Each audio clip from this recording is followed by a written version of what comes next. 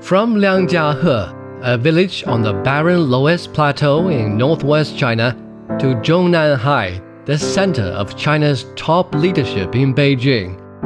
Xi Jinping has served in various posts at different levels of the government across China, starting in his early years as a junior village official to governing as China's top leader. What's he like as an individual and as a leader? How have his work experiences from earlier decades been influencing his leadership as the national leader? What are some of the core principles that have guided his decisions and actions?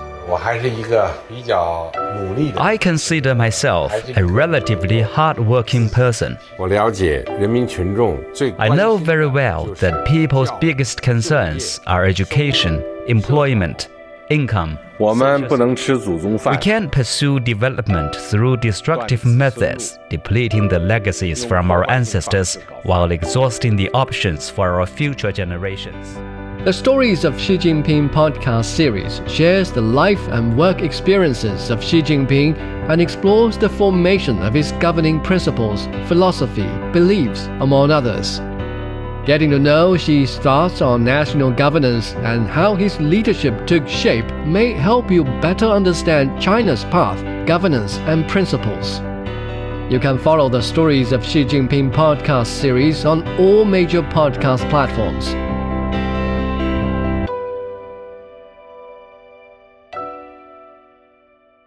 Examining the events that impact and shape China and the rest of the world. This is the Beijing Hour, 1 hour of news and information brought to you every weekday. Now here's your host. Shane Bigham with you on this Monday, August 28th, 2023. You're listening to the Beijing Hour, coming to you live from the Chinese capital. On today's program, the Chinese and American commerce ministers have met in Beijing, agreeing to maintain communication over trade issues. Russian authorities say they have confirmed the death of the Wagner Group leader through DNA testing. And esports athletes are ready for the event's debut at the Hangzhou Asian Games. In business, China's cut a duty on stock transactions in half. In sports, the Chinese women have set a golden record at the Badminton World Championships. In culture and entertainment, Barbie almost reclaims the top spot at the North American box office. Now the day's top stories. China and the United States have agreed to maintain communication over trade issues. Chinese Commerce Minister Wang Wentao has met with his U.S. counterpart Gina Raimondo in Beijing. Raimondo is the fourth senior U.S. official to visit China in recent months. Zheng Chunying has more.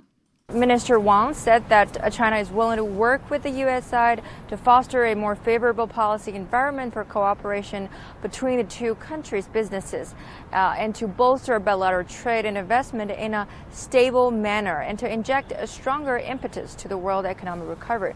And that willingness to cooperate was also echoed by Raimondo, who sent out the Biden administration's message that recent curbs by the United States on American investment in Chinese companies is narrowly focused and is not meant to decouple from China, pointing out that the vast majority of the two countries' trade investment relationship is not actually involved in what they claimed national security concerns. Just as what Raimondo said about the trip, the United States wants to have a stable commercial relationship, and the course to that is regular communication. So though it's still uncertain whether Raimondo's visit this time will result in any significant change in China-U.S. ties, yet it is still widely believed that her visit will continue the messaging that both sides are willing to talk and seek more common grounds. That was Zheng Chunying on talks to keep China-U.S. trade running. A survey over the weekend shows that the approval rating for Japanese Prime Minister Fumio Kishida has dropped to 26%. Experts attribute the continuous decline partly to Japan's release of nuclear-contaminated water into the ocean. Protesters continue to voice their opposition and demand the government to stop the discharge. Terence Terashima has more from Tokyo. There have been a number of protests since the discharge of the wastewater from the crippled Fukushima Daiichi nuclear power plant, including on the day of the release. Protesters say the discharge of the contaminated wastewater into the ocean will cause serious damages to the environment, maritime life, and to the global food security. The protesters say they will continue to voice their concerns until the government stops the discharge and find other means. We won't forgive the Japanese government for breaching its commitment to us citizens. I think the discharge of nuclear contaminated water is not only a betrayal of its people, but also a betrayal of the international community. So I firmly oppose it. They only test the content of tritium, but other radioactive substances are also being discharged into the sea. We feel very uneasy about this. We firmly oppose the discharge of nuclear contaminated water into the sea. We want it to stop immediately. The ocean does not only belong to Japan, so I think it's unreasonable for the Japanese government to discharge the nuclear contaminated water. Fumio Kishida's approval rating dropped by 2 points to 26%. Mostly it's due to the handling of the troubled new My Number ID card system. But it is too early to say whether this 2% is due to the release of the contaminated water. But experts say approval rating may drop further if Kishida mishandled the impact from the wastewater discharge.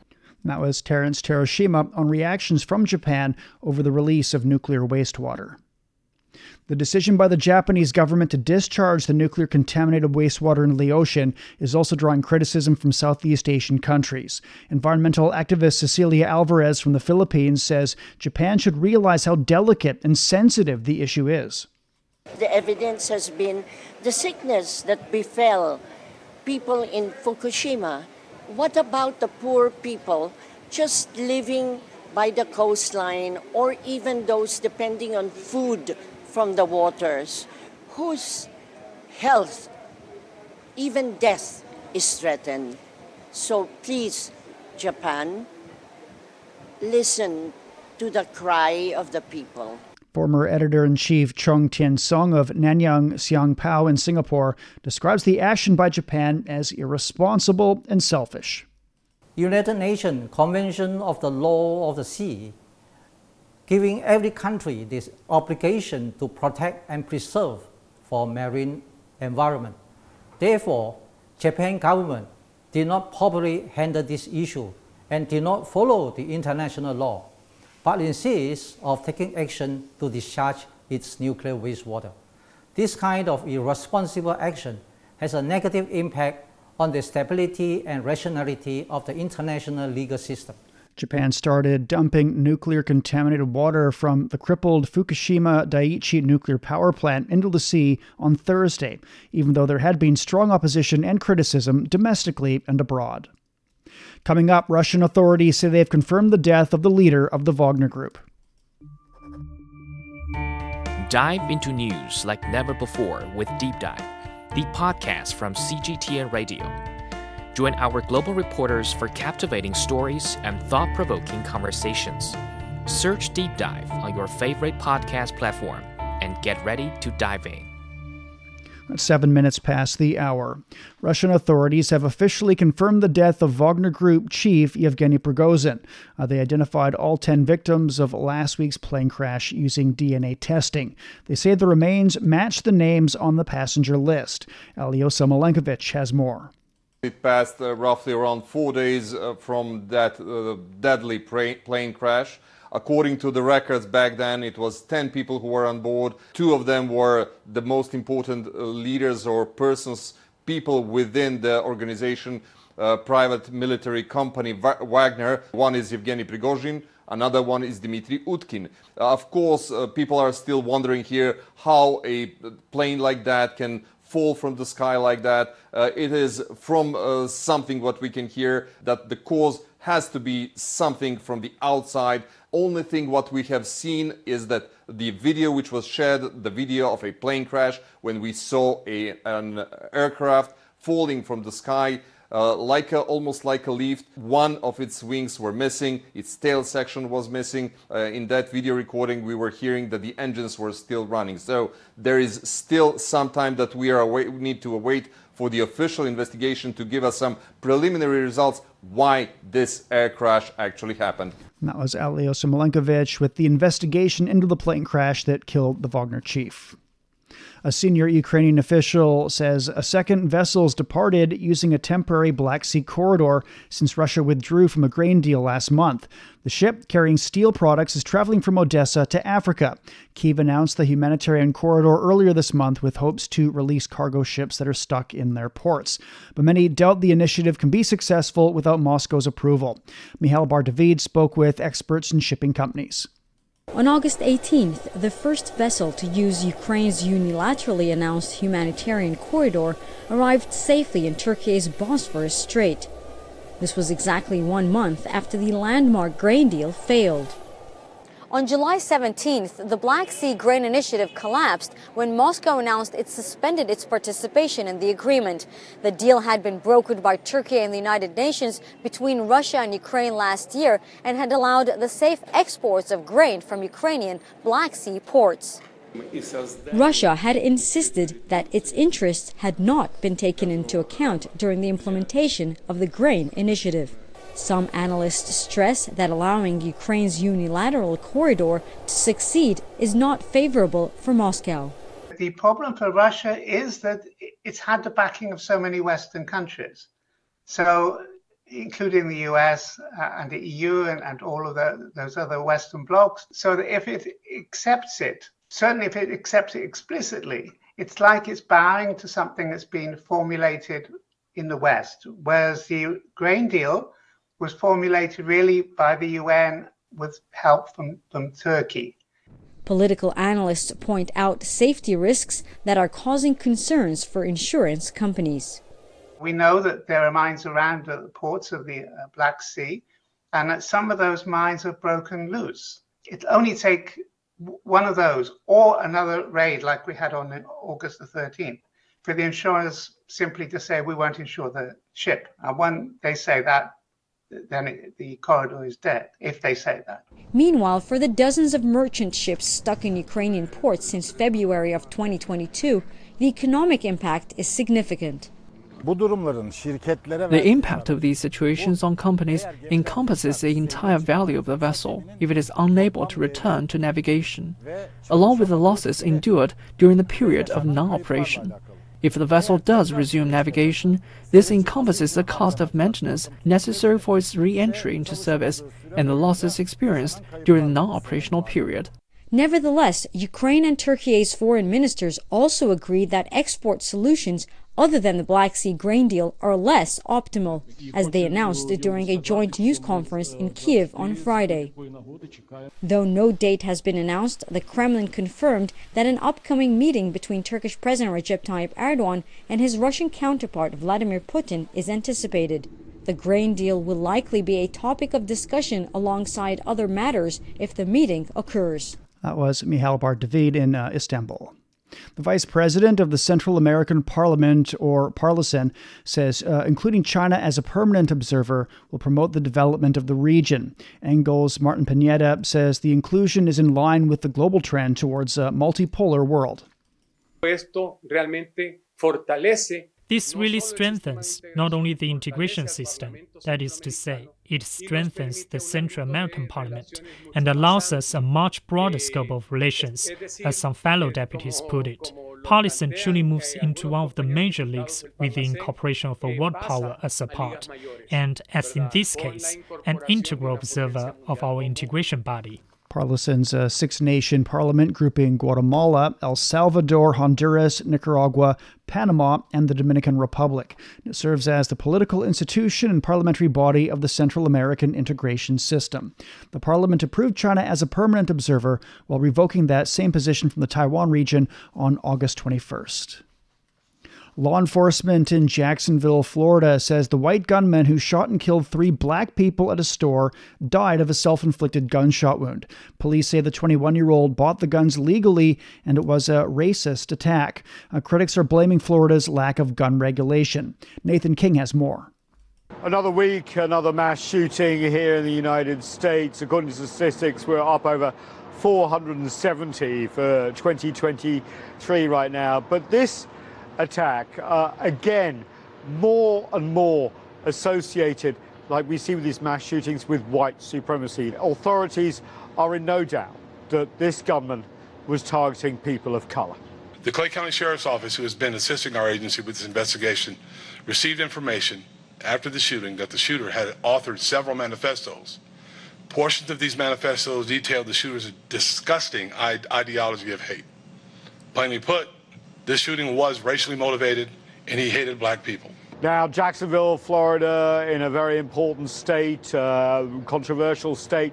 Ron DeSantis, of course, the governor running for president, called the shooter a scumbag, said it was racially motivated, and there's no room for that. There's lots of political back and forth already because of the lax gun control laws in Florida, but also what political opponents of the governor see as some racially tinged legislation. There is a real fear in communities of color and also across the nation that despite these killings going on and on and on, there is a lack of action, the state and federal level, when it comes to America's unique problem of gun violence. And that was Nathan King reporting. West African Regional Bloc ECOWAS says it's still hopeful that diplomatic efforts to resolve the Niger coup will yield positive results. The group has maintained its desire to see constitutional order restored in the country. Kelechi McCallum reports from Abuja, Nigeria. Omar Toure, the president of ECOWAS, has emphasized the regional body's commitment to see democracy restored in Niger. Despite weeks of speculation that it might deploy its standby force against the military rulers in Niamey, ECOWAS says it's prioritizing diplomacy and will only use force as a last option. We are hopeful that these diplomatic efforts will yield the desired outcome and make it unnecessary for the deployment of the force. Nonetheless, preparations continue towards making the force ready for deployment. After activating its standby force, ECOWAS has faced increasing speculation about when and if it will intervene militarily against the junta. This anticipation has grown following the regional bloc's rejection of the junta's recent proposal to remain in power for a transition period of 3 years. In the weeks following the coup, ECOWAS issued a 7-day ultimatum to the junta, which was not heeded. Since then, the organization has engaged in a series of diplomatic activities to restore peace in Niger. Despite economic and financial sanctions, peace negotiations, and threats of force, Niger's military remains steadfast in its position. Experts believe the mobilization of military force is unlikely. It is not in anybody's interest, certainly not in the interest of any African country in this bloc. So they don't have a choice. Now, the junta have said they're giving it 3 years. All ECOWAS can now do is to negotiate a shorter timeline. ECOWAS enjoys the backing of the African Union and many others in its effort to restore democratic rule in Niger. With the country landlocked and under sanctions, international relations experts have weighed in on the potential impact. People in Niger will continue to suffer. And while they suffer, it will degenerate into a humanitarian problem. And when there's a humanitarian problem, the people are not going to wait around in Niger. They will start to march. They will leave Niamey and they're coming to northern Nigeria. They're going to other countries in the region. We're going to have a huge number of people who will be displaced. Meanwhile, in response to rising tensions over military interventions, Niger's military rulers demanded the French, German, Nigerian and US envoys leave the country within 48 hours. This move adds to the deteriorating relations between the new regime in Niamey, Western powers and ECOWAS, with Nigeria holding the ECOWAS chairmanship. But despite the challenges, ECOWAS remains steadfast in its commitment to using military intervention as a last resort. And that was Kelechi McCallum on efforts by ECOWAS to resolve the crisis in Niger following a coup. You're listening to the Beijing Hour. Coming up, the debut of esports at the Hangzhou Asian Games. Ever wondered what's actually going on in Africa through the perspective of an African? How are things really going between China and Africa? What's the narrative of this relationship? Well, get a perspective with China-Africa Talk. Hear from African diplomats, entrepreneurs, academics, Chinese natives, and more. Get on our wavelength every week to find out what's real with China-Africa Talk. Find us on Apple Podcast, Spotify, Google Podcast, and more. We'll see you there. 19 minutes past the hour. The World Health Organization's warning of a new COVID-19 strain. Officials say several countries, including the U.S. and Denmark, have reported cases of BA.2.86. Hospitalizations are already on the rise in the United States. Jen Sullivan spoke with Dr. Sanjay Gupta. You may want to dust off those masks and keep them close by. That's because COVID-19 hospitalizations are on the rise. We're at this inflection point. Numbers have been going up. Weather's going to get cooler and drier. They're probably going to go up a little bit more. CDC data shows COVID-19 hospitalizations have been increasing since early July. But over 5 weeks, those numbers have nearly doubled to 13,000 new admissions. Earlier this year, the U.S. Centers for Disease Control and Prevention stopped counting new COVID case numbers and instead relied on hospitalization numbers. That's why some health experts are now recommending people in high-risk categories mask up. There is some good news, though. Most of the country is considered low risk. The CDC recommends masking for those at higher risk, especially if you're elderly or immunocompromised. Health officials also recommend testing before seeing someone who is high risk, and wear a mask indoors if you're with someone who has a greater risk of catching the virus. I recently visited my parents, for example, in Florida. I wore a mask. I tested ahead of time, try and keep them safe. If you're experiencing COVID-19 symptoms or have been exposed, it's important to test twice. Sometimes people get that first test, think they're in the clear. That may not be the case. And if you do test positive, the CDC recommends staying home for at least 5 days because that's likely when you're most contagious. And that was Jen Sullivan reporting. In Asia, esports first gained popularity in South Korea before gradually spreading to other countries like China, Japan, Vietnam, and Thailand. It's making its debut at the Asian Games in Hangzhou next month. In recent years, the Chinese esports industry has experienced rapid growth. Liu Jiaheng takes a look. In China, esports are no longer just a hobby, but a legitimate profession. The country is now the largest esports market in the world, with millions of fans and players. Cheng Meng has been a professional player for over 5 years. He says when he first decided to pursue his career path in the esports industry, there was some resistance. My family, my friends, and even my school teachers didn't think this was going to be a promising field to step into, but I decided to prove them wrong through my actions. Also, as the esports industry in China becomes more regulated, Chinese teams and players are gaining recognition on the world stage. Now, esports has been included in the Hangzhou Asian Games. We are seeing a shift in people's perceptions. Many professional esports players have gained celebrity status, opening doors to lucrative sponsorships and endorsement deals. The great opportunity has attracted more and more young people to get into the field. It's also led to the establishment of esports academies and training centers where young players can hone their skills. Cheng Meng was under a youth training scheme before competing in national tournaments. He says the youth training period can be tough for many reserves. We train for at least 12 hours a day, but a lot of the players will stay longer at the training center to practice. The training program often leads to the elimination of players, as they are tested by both professional skills and mental stability. Since we compete as a team, good communication is important too. China's youth training scheme is rigorous, and many young players struggle to pass it. Esports were featured at the 2018 Asian Games as a demonstration sport. At the Hangzhou Games this year, esports will be making a full-fledged debut as an official medal sport. The China Hangzhou Esports Center is where all the esports events are going to take place. A worker at the venue surnamed Chen says esports are gaining in popularity. Many esports events like League of Legends, FIFA Online 4, or Dota are really popular among Chinese gamers. Many people are eager to see a showdown between the Chinese and South Korean teams, as they're considered among the best and have always been fierce rivals to each other. Chen also says a huge amount of people are hoping to enjoy the games in person. and the demand for tickets exceeds the supply. But getting a ticket is more than just a matter of money. Many of my friends have been asking me how to buy tickets.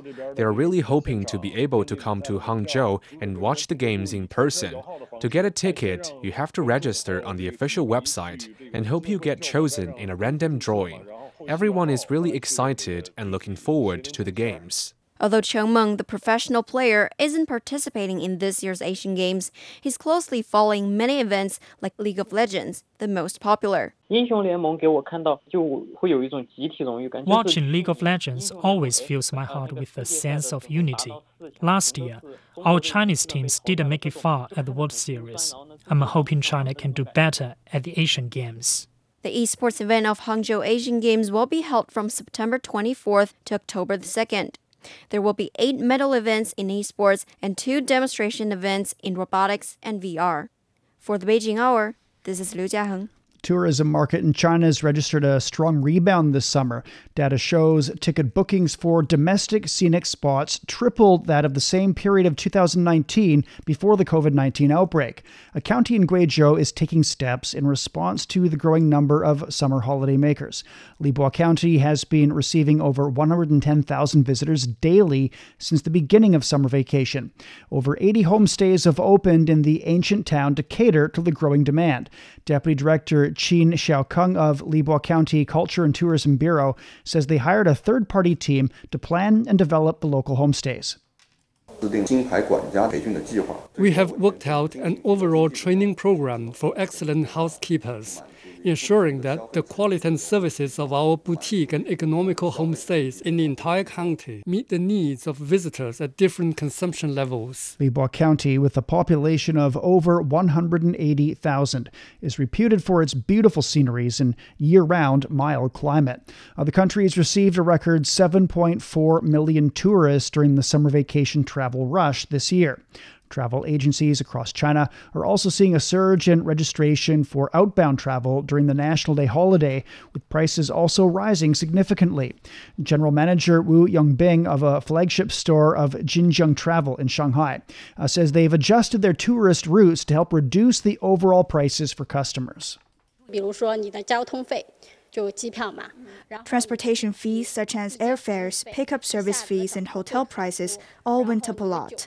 So we offer some routes that will avoid the travel rush.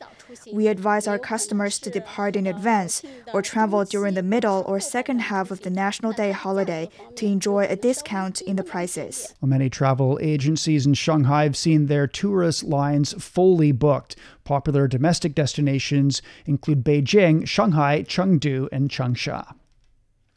A Scottish tourism centre says they've been blown away by the international attention that their hunt for the Loch Ness Monster has created.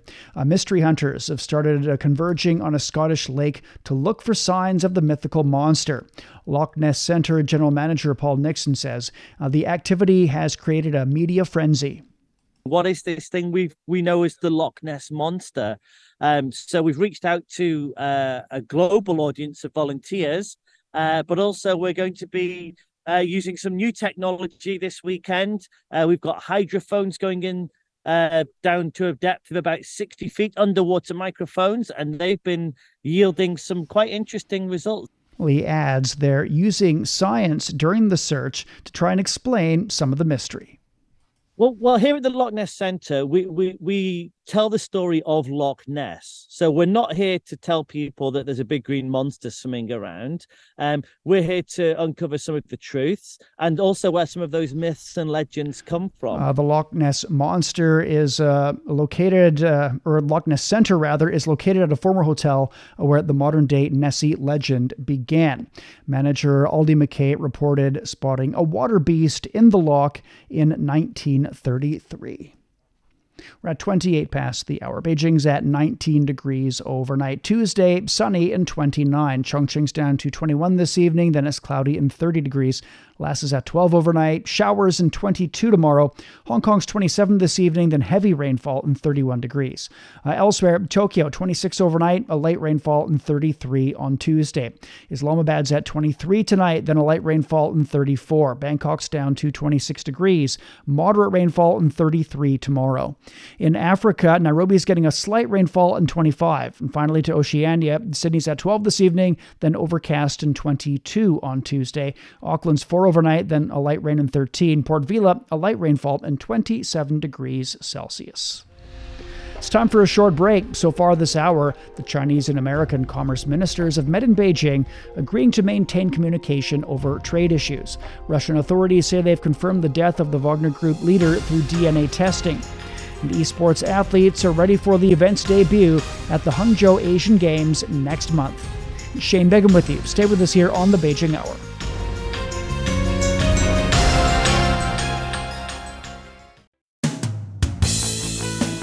You're listening to the Beijing Hour.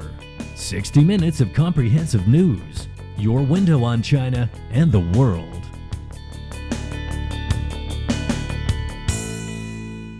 Examining the events that impact and shape China and the rest of the world. This is the Beijing Hour, 1 hour of news and information brought to you every weekday. Now here's your host. Shane Begum with you on this Monday. Still to come. In business, China has cut a duty on stock transactions in half. In sports, Chinese women have set a golden record at the Badminton World Championships. In culture and entertainment, Barbie almost reclaims the top spot at the North American box office. To contact us, you can email audionewsroom@cgtn.com or follow our X account, formerly Twitter, @CGTN Radio. First of all, checking the day's headlines, here's Tianyu. Thank you, Shane. The commerce chiefs of China and the United States have discussed trade issues. Chinese Commerce Minister Wang Wentao has met U.S. Commerce Secretary Gina Raimondo in Beijing. Raimondo is the fourth high-level U.S. official to visit China within the past few months. The Russian Investigative Committee has confirmed that Wagner chief Yevgeny Prigozhin was among the 10 people killed in a plane crash near Moscow. The committee says they have confirmed the identities of all the victims based on the results from genetic tests. It says the victims correspond to the manifest of the flight. The plane en route from Moscow to St. Petersburg crashed on Wednesday, killing all 10 people on board. Authorities have not announced what they believe caused the aircraft to fall from the sky. Sudan's Rapid Support Forces says it is open to a long-term ceasefire with the army. The paramilitary group also presented an initiative that could revive efforts to hold direct talks with the army. Meanwhile, Sovereign Council Chairman Abdel Fattah al-Burhan has made a rare public appearance in Port Sudan. Al-Burhan showed up for the first time outside the headquarters of the Sudanese Armed Forces General Command and the Ministry of Defense since the conflict broke out in April. Around 300 trucks of food and other materials from Burkina Faso have crossed into Niger, with many arriving in the capital. Niger Regional Customs Director Colonel Adamu Zaranaya says the trucks have been able to arrive safely thanks to the military escorts from the two armies. For a long time, no trucks have been able to arrive through the Burkina corridor. But with the security operations on this corridor done jointly by Burkina and Niger armies, we got this first convoy, and we hope for more in the days to come. The official says the military escorts are required because the route between Burkina Faso and Niger is infested with those who would destroy the trucks.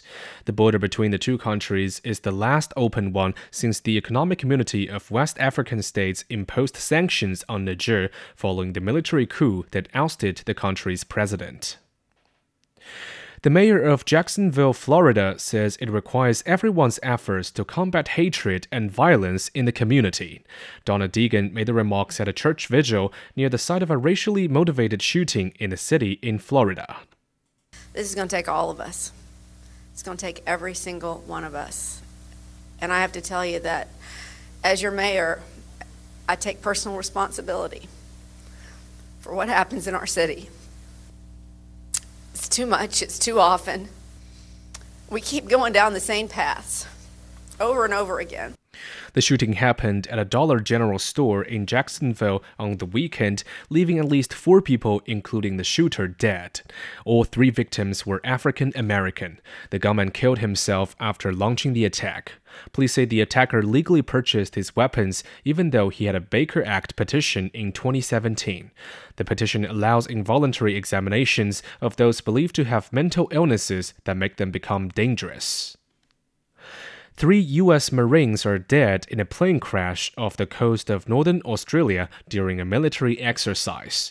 5 others were injured and sent to hospital. About 2,500 personnel from Australia, the United States, the Philippines, Indonesia, and East Timor are participating in the exercises. Niche sports such as paragliding and parachuting are attracting more and more people across China. Many people have taken their children to a flying experience store in Beijing, where the children are able to fly up to 10 meters high. My daughter has experienced it before. She likes it a lot and thinks it's quite exciting. I think having this experience will make her braver. Many cities have set up flying camps as public facilities for outdoor sports. A popular camp located in Nanjing combines air sports with ground activities.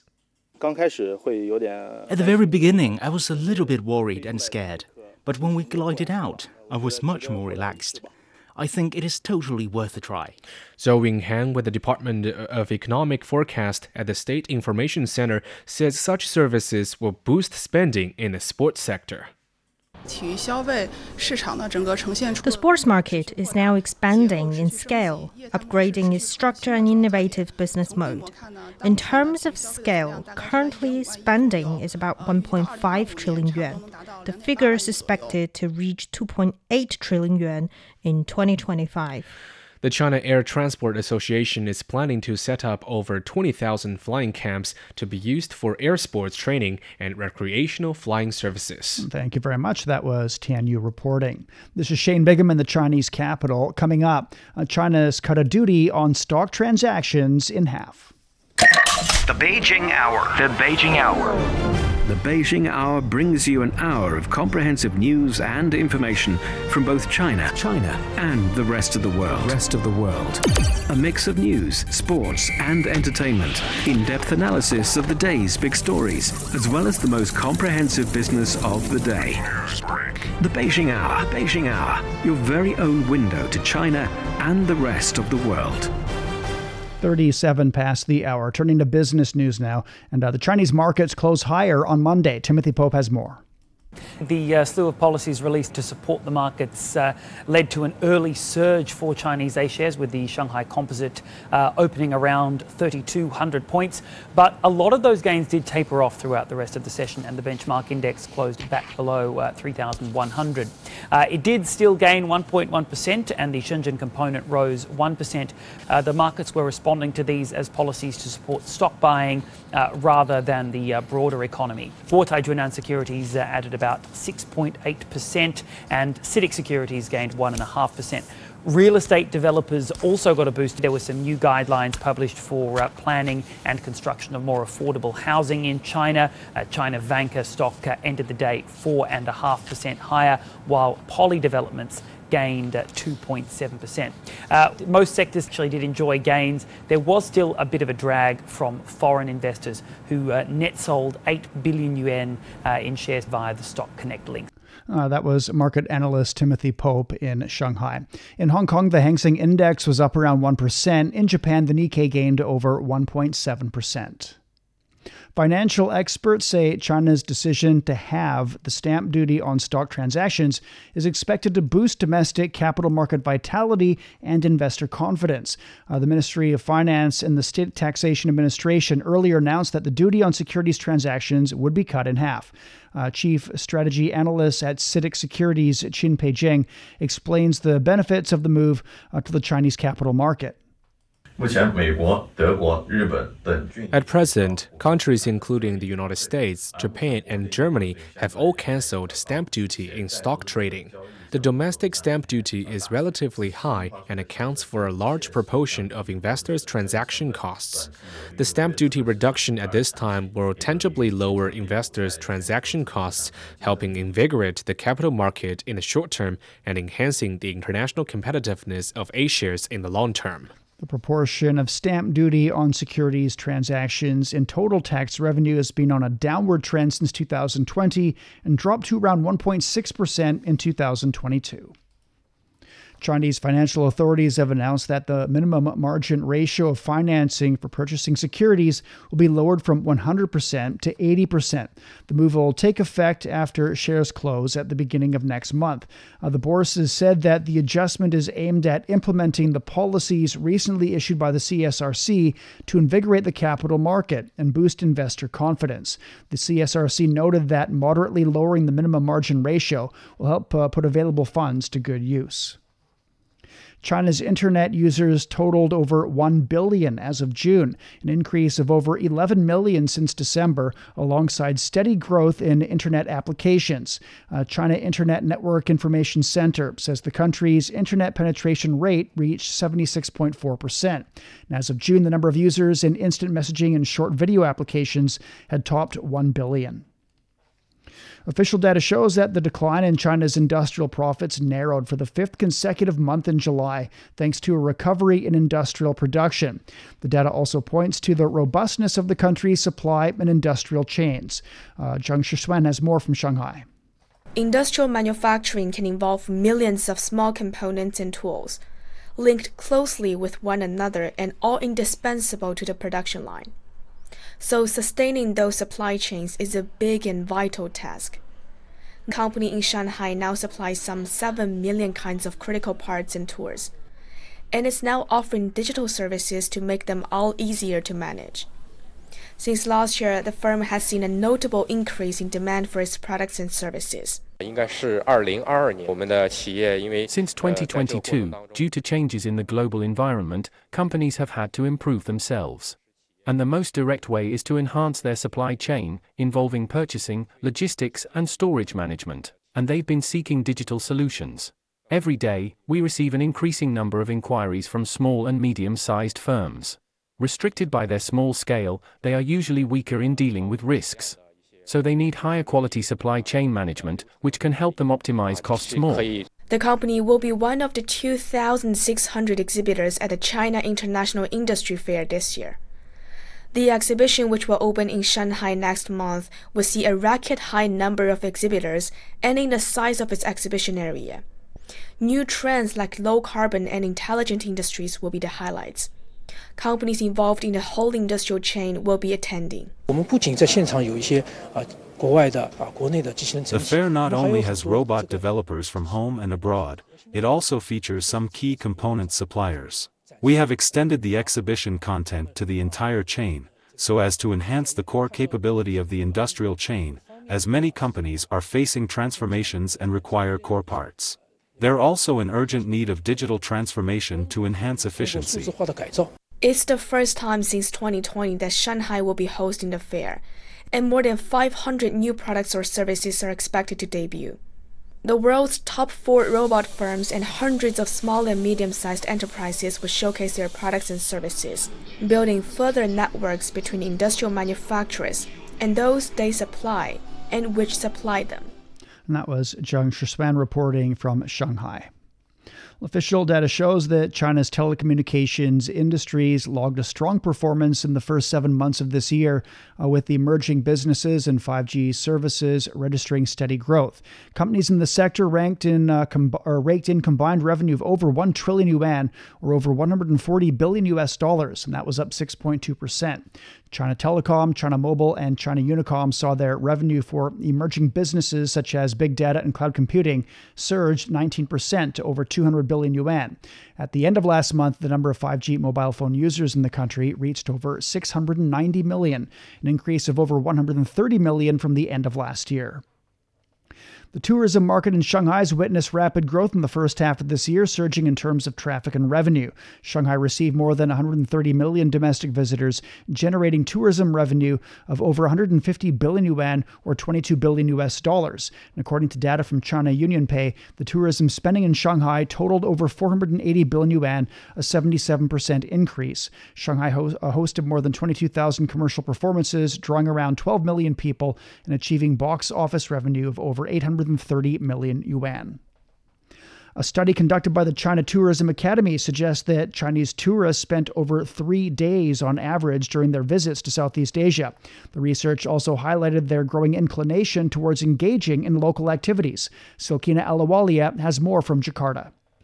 Chinese tourists are topping the list of international visitors in Indonesia. This growing number is presenting economic opportunities for Indonesia, though experts say the potential is not yet being fully realized. Especially for some top tourist destinations, they provide some positive contributions to the local economy as well. But I think there is still room for improvement to really ensure how the arrival of Chinese tourists in Indonesia contribute as well to large number of stakeholders in the local communities. Lali Sang says traveling to other parts of Asia is now becoming a trend for Chinese tourists, whereas previously they would prefer the United States or European cities. Indonesia is an affordable country for them, and they visit to experience more than just the country's warm hospitality. Indonesia is home to some of the world's most beautiful natures, and experts say Chinese tourists come to the country for exactly that, to experience Indonesia's beautiful beaches, tropical forests, and mountains. Another popular spot in Jakarta is the city's famous Chinatown. Chinese tourists are curious. They visit Chinatown to see how Indonesians are blending authentic Chinese culture with a unique local touch, like in the Pancoran Peak area. We have clear data that shows the majority of international tourists that come here are from China. We saw a massive increase during the Chinese New Year. There was a video that went viral on Weibo that shows celebrations for the Chinese Lunar New Year here and how it is so similar to China. After that, the tourists have been coming in significant numbers. It's not just about sightseeing for the Chinese tourists. They are on a quest for authentic experiences, from learning about traditional cultures to diving deep into pristine waters. All of that has significant economic benefits for Indonesia. And that was Silkina Alawalia reporting from Indonesia. You're listening to the Beijing Hour. Coming up in sports, the Chinese women have set a golden record at the Badminton World Championships. Sideline Story brings you all things sports related. The hottest topics, latest events, juiciest stories, all with a very personal take. Subscribe to Sideline Story Podcast for heated sports discussions covering events that are happening in China and around the world. 47 past the hour now. Turning to sports, and here's Brandon Yates. Thank you, Shane. Defending champions Chen Qingchen and Jia Yifan of China won the women's doubles final at the Badminton World Championships this weekend. They also became the first women's pair to win 4 golds in the tournament's history. They claimed a straight game victory over Apriyani Rahayu and Siti Ramadanti of Indonesia. This result expands their head-to-head meetings record against the Indonesian duo to 5-1. The top seeds, playing their 4th final in 6 appearances at the Worlds, took 41 minutes to wrap up the victory 21-16, 21-12. In football news, Darwin Núñez's late double completed a stunning comeback for Liverpool, who defeated Newcastle United 2-1 in the English Premier League.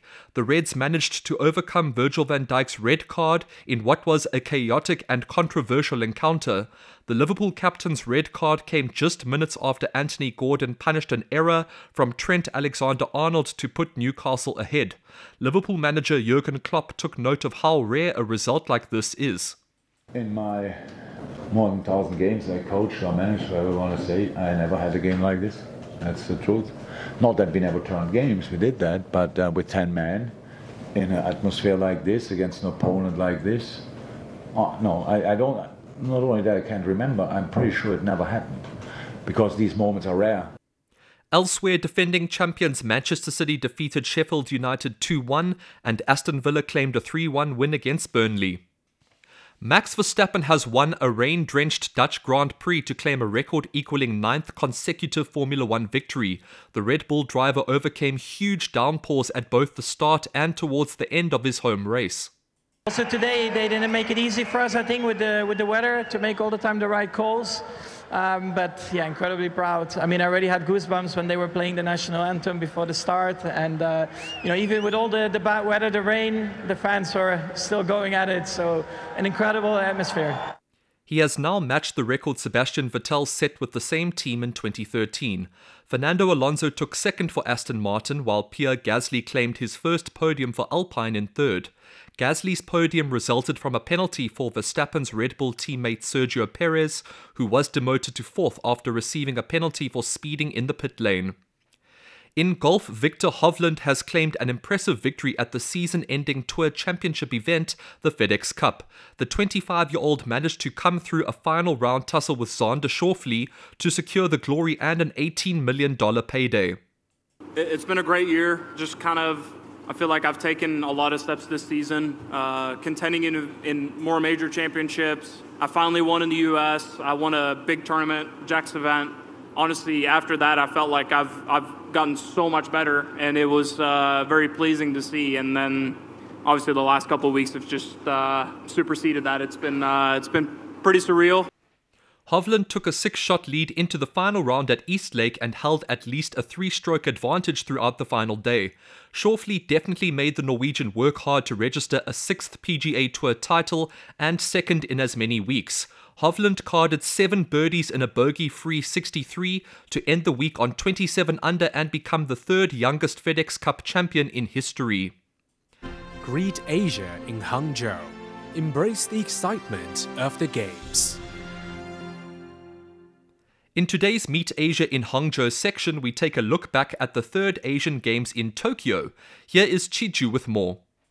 The 1958 Tokyo Games introduced the torch relay, now a well-established aspect in the build-up to the Olympics and other big multi-sport events, as a new tradition of the Asian Games.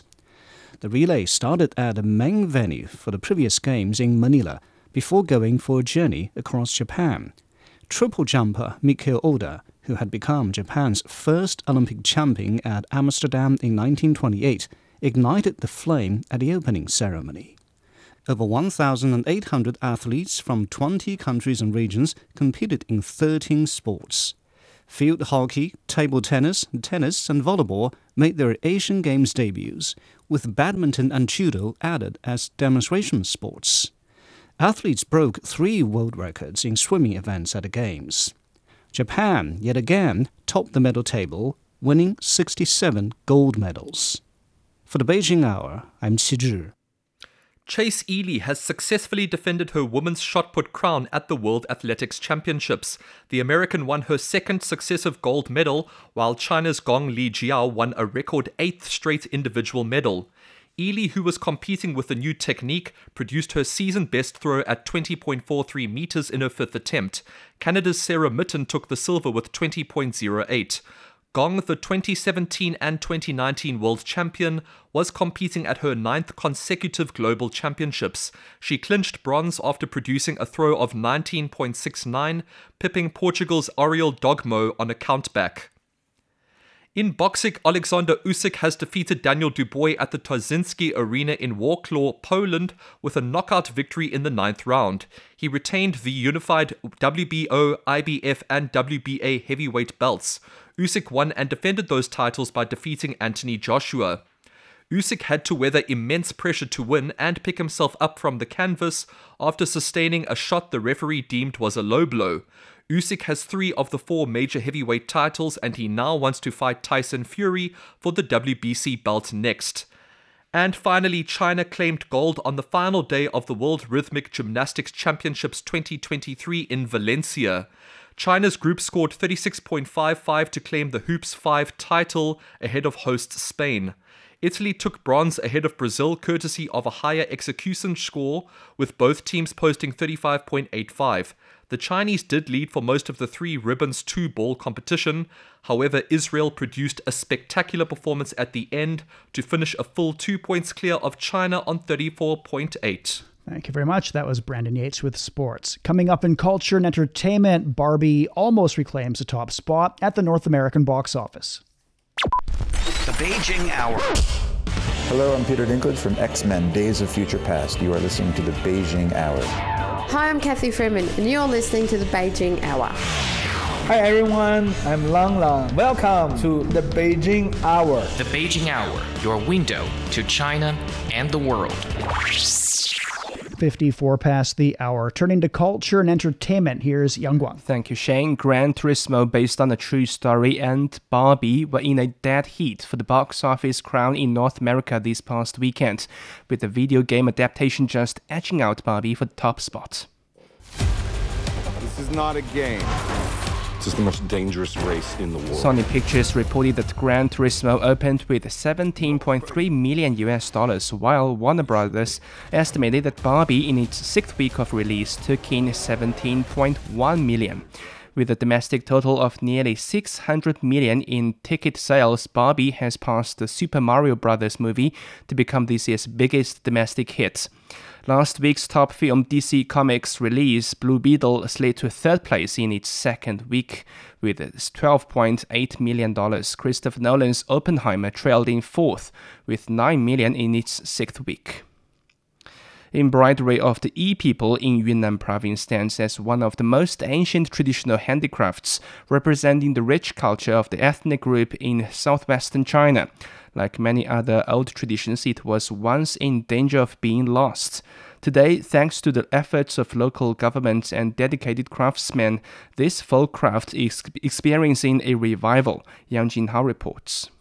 Ding Lanying runs an embroidery workshop in her hometown of Chuxiong, located in southwest China's Yunnan province. This region is home to a large ethnic Yi community. A veteran embroiderer, she learned the skills from her mother when she was just 8 years old. Due to my family's financial constraints, my education was limited. At the age of 16, I started selling items I embroidered on the streets of my village. Yi embroidery boasts a history of around 1700 years. It plays an important role in the lives of local people and has been recognized as intangible cultural heritage. Dean opened her workshop downtown 10 years ago, hoping to make a better living with this ancient craft. However, her ambition was soon met with disappointment. I couldn't even afford the house rent and the utility bills in the first year, as my items remained unsold. She experienced a turnaround when the country initiated its poverty alleviation campaign. With government support in terms of capital, marketing, and even product design, Ding gained more business opportunities and expanded her studio. Now, her studio employs around 350 local villagers, including about 100 with disabilities. Each of them receives systematic training here. Without this job, I would have led a much more challenging life, as my physical condition doesn't permit me to engage in other activities. I feel very happy working here. After college graduation, Ding's daughter also joined the endeavor. She's working to infuse this old tradition with new ideas. I'm striving to increase the awareness of our embroidery among outsiders. My colleagues and I are using e-commerce live streaming to promote our products and culture. The Chuxiong government has been stepping up efforts to bolster the development of the embroidery industry. Now, there are a total of 57,000 embroiderers across the prefecture. As a custodian of this cultural heritage, Ding is confident in its growing popularity in the future. That was Yang Jinhao on the revival of e-embroidery in Yunnan province. Thank you very much. That was Yang Guang with Culture and Entertainment. Beijing down to 19 degrees this evening. It'll be sunny and 29 on Tuesday. Chongqing's 21 overnight, then cloudy and 30. Lhasa is down to 12 degrees, then showers and 22. Hong Kong 27 tonight, heavy rainfall and 31 tomorrow. Elsewhere, Tokyo's at 26 overnight, light rain and 33 degrees Celsius on Tuesday. And that's it for this edition of the Beijing Hour. Making news today, the Chinese and American commerce ministers have met in Beijing, agreeing to maintain communication over trade issues. And esports athletes are ready for the event's debut at the Hangzhou Asian Games. On behalf of the staff, this is Shane Bigham in the Chinese capital, hoping you'll join us for the next edition of the Beijing Hour and open a window to the world together.